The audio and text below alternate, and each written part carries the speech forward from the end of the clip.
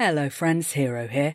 If I can grab your attention for a moment, I want to tell you about Stories from Yellelmore, an all-ages podcast about the adventures of 3 children growing up in a mundanely magical town where yetis host annual competitions, witches run bookstores, and the librarian might be an oracle. Stay tuned to the end of the credits to hear a full trailer.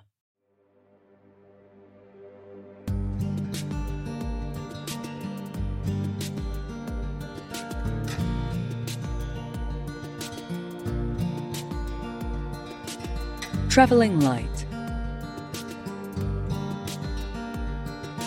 Episode 9.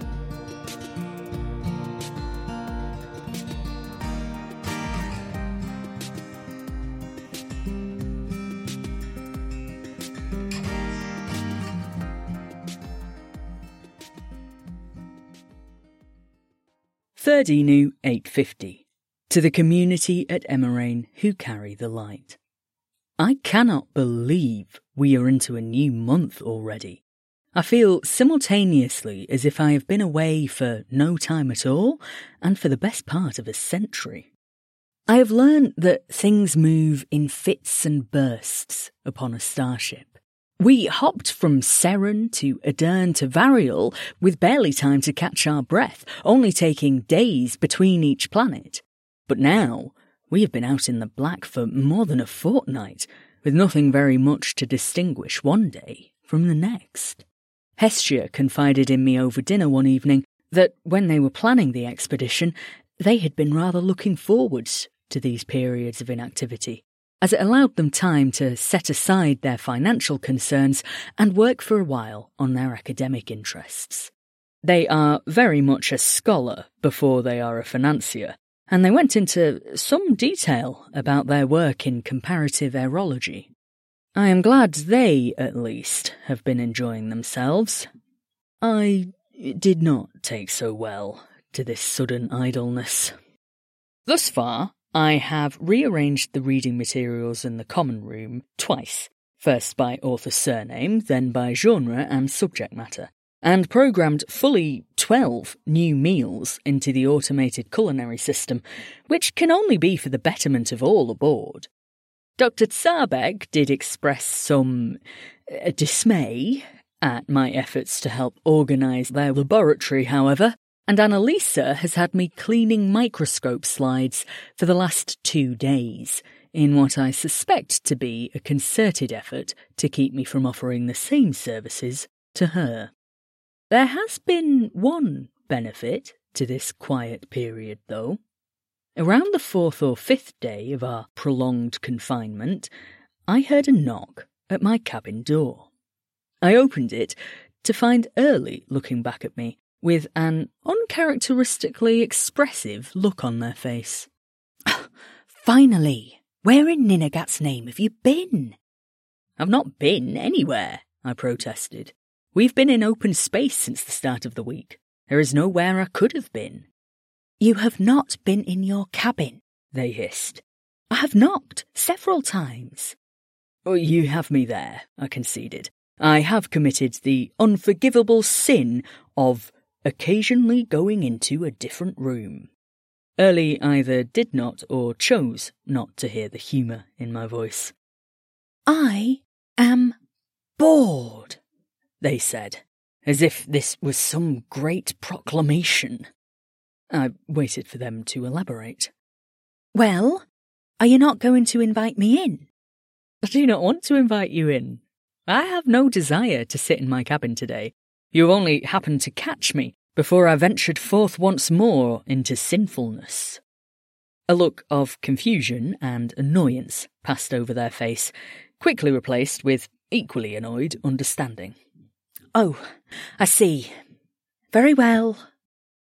They were a good way down the corridor before they realised I was not following. They stared back at me with frank indignation.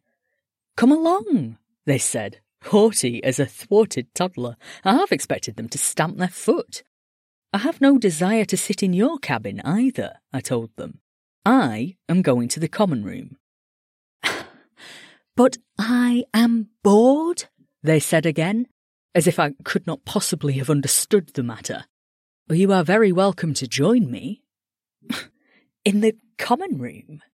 I may stop by the refectory for a cup of tea beforehand, but yes, ultimately that is my destination. Their face twisted in a complicated series of emotions. Who else is in there? They asked finally. I gestured the obvious impossibility of my having that information. I know it was not kind to tease them. It was quite funny. And I am afraid to say I have learnt nothing from my experience, as I was, unfortunately, very finely rewarded for my bad behaviour. With a degree of huffing and eye-rolling that made me very sympathetic towards whoever had had to raise early as an adolescent, we made our way up to the common room together. They did hesitate a little at the door, until I looked in and saw there was only Aman and Hestia in there. I do not know if there is someone else they are trying to avoid, or if they simply did not want to be suddenly thrust into a crowd, but the news seemed to relax them. We spent some very pleasant hours together, talking and playing one of the other games available in there, as I did not wish to add insult to injury by dragging them all the way up there, only to thrash them at Gwichel.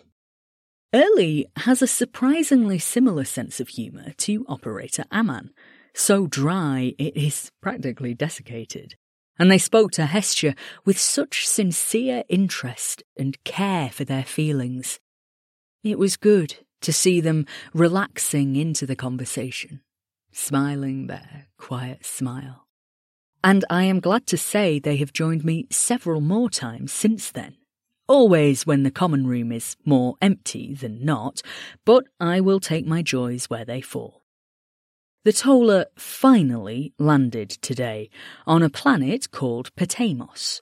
We are only stopping a short while in the port city before heading some way to the west of here for our actual destination.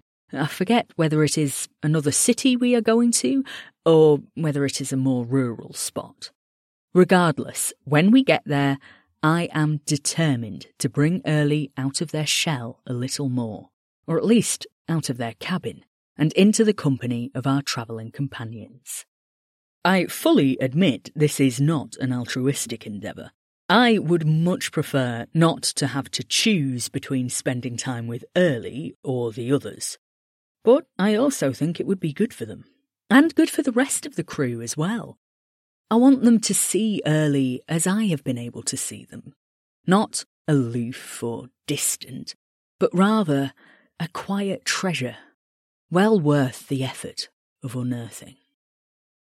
I will write again soon from wherever we're going. I really should dig out that itinerary. Love to all. No, I should say it properly. I love you. All. Entry EN85003-1. Keywords: Apoikos, Architecture, Ethnography, Garamus, Kissa, Patamos, Tahos. Notes: We landed in the southern hemisphere of the planet, in the Apoikos administrative region. Apoikos, like most large population centres on planets as well frequented as Patamos, is home to several hundred, if not thousands, of distinct and diverse cultures, both native to the region and imported from elsewhere on the planet and beyond. However, there are three particular strands of native culture which have been historically dominant in Apoikos. These are the Garamus, the Kissa, and the Tahos. Like many of the native people in this region, they are all basically avian in their physical form. But beyond this superficial similarity, their philosophies and attitudes to life, their homes and their habits are all quite distinct. Garamus culture tends towards the highly formalised, most notably in language and in family structure. Each individual is part of a complicated web of formal kinship dynamics and obligations, and the language reflects this. There are different pronouns for an older person who is part of the speaker's matrilineal line or their patrilineal line, different verb forms for friends and cousins, and different again for those friends with whom one feels such a bond of kinship as to consider them, essentially, one's cousin.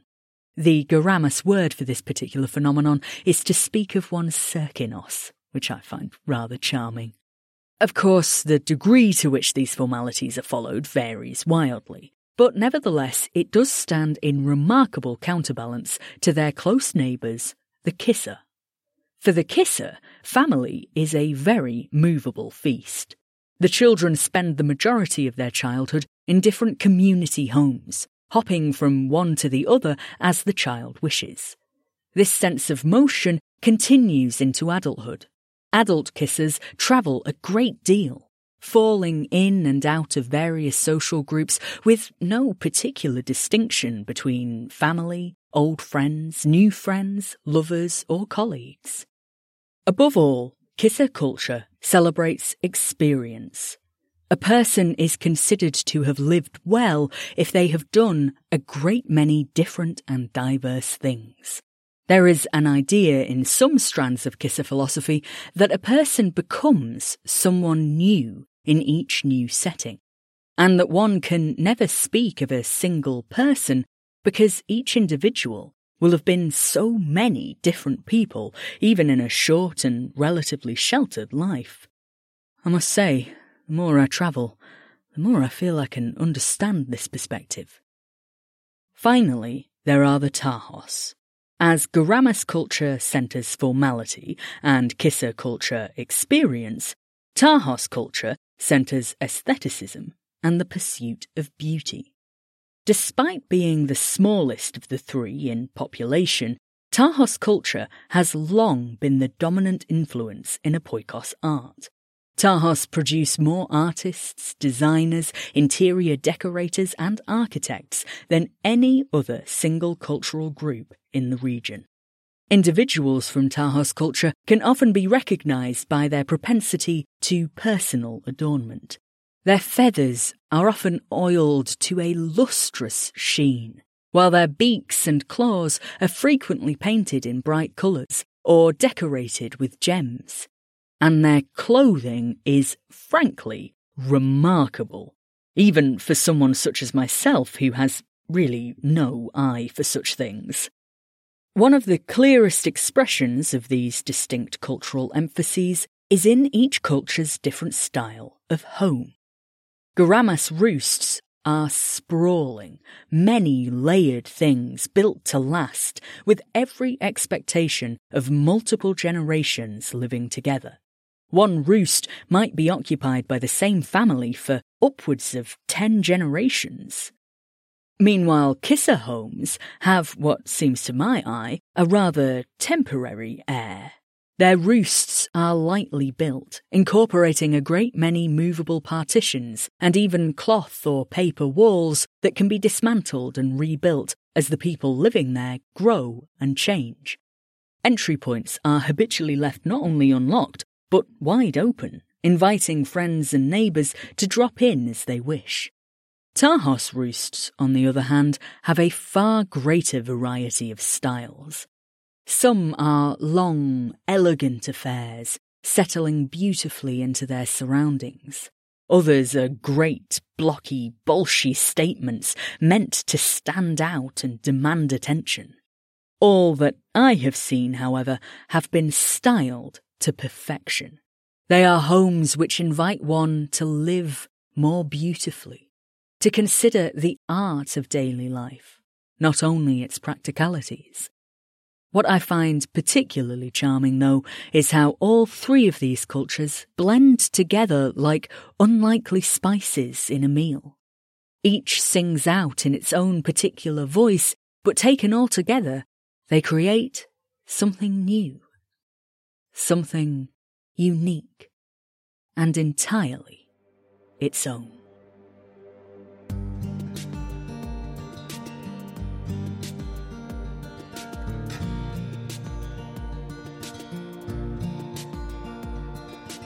Travelling Light was created by H.R. Owen and Matt McDyer.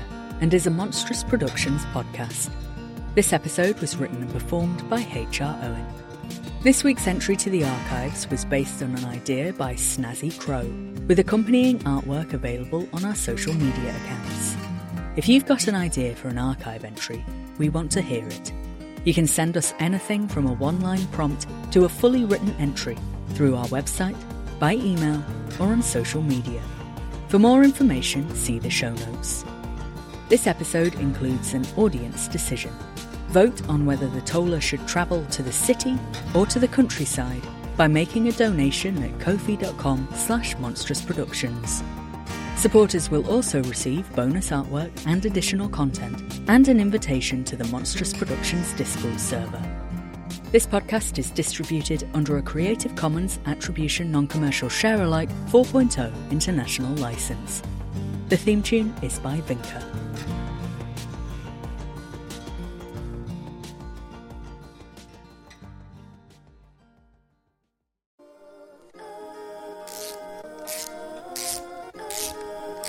Is that good? No, it's cramped. That's why I said we should do this at your house. Your house is closer. Hi, I'm Kira, and this is my assistant. Assistant? Rion, we talked about this. I'm Kira, and this is my co-host, Rion. Hi. This is Stories and Lawmore, and this episode is about the new kid. Murder most foul. Yeti actual werewolves, and our assistant, Ellis. Why are they still here? Why wouldn't I be? Yeah, Rion's not going to like you. We have to run. That's literally the worst idea. Are rapes even real? I don't know, but Ghost Star! I told you to keep an eye out for traps, Ellis. Stalker trip. We're not stalking. Rion. Ellis! Kira. I didn't think we would actually get this far. I still don't like you. Join us on Stories and Lawmore, available on most podcatchers.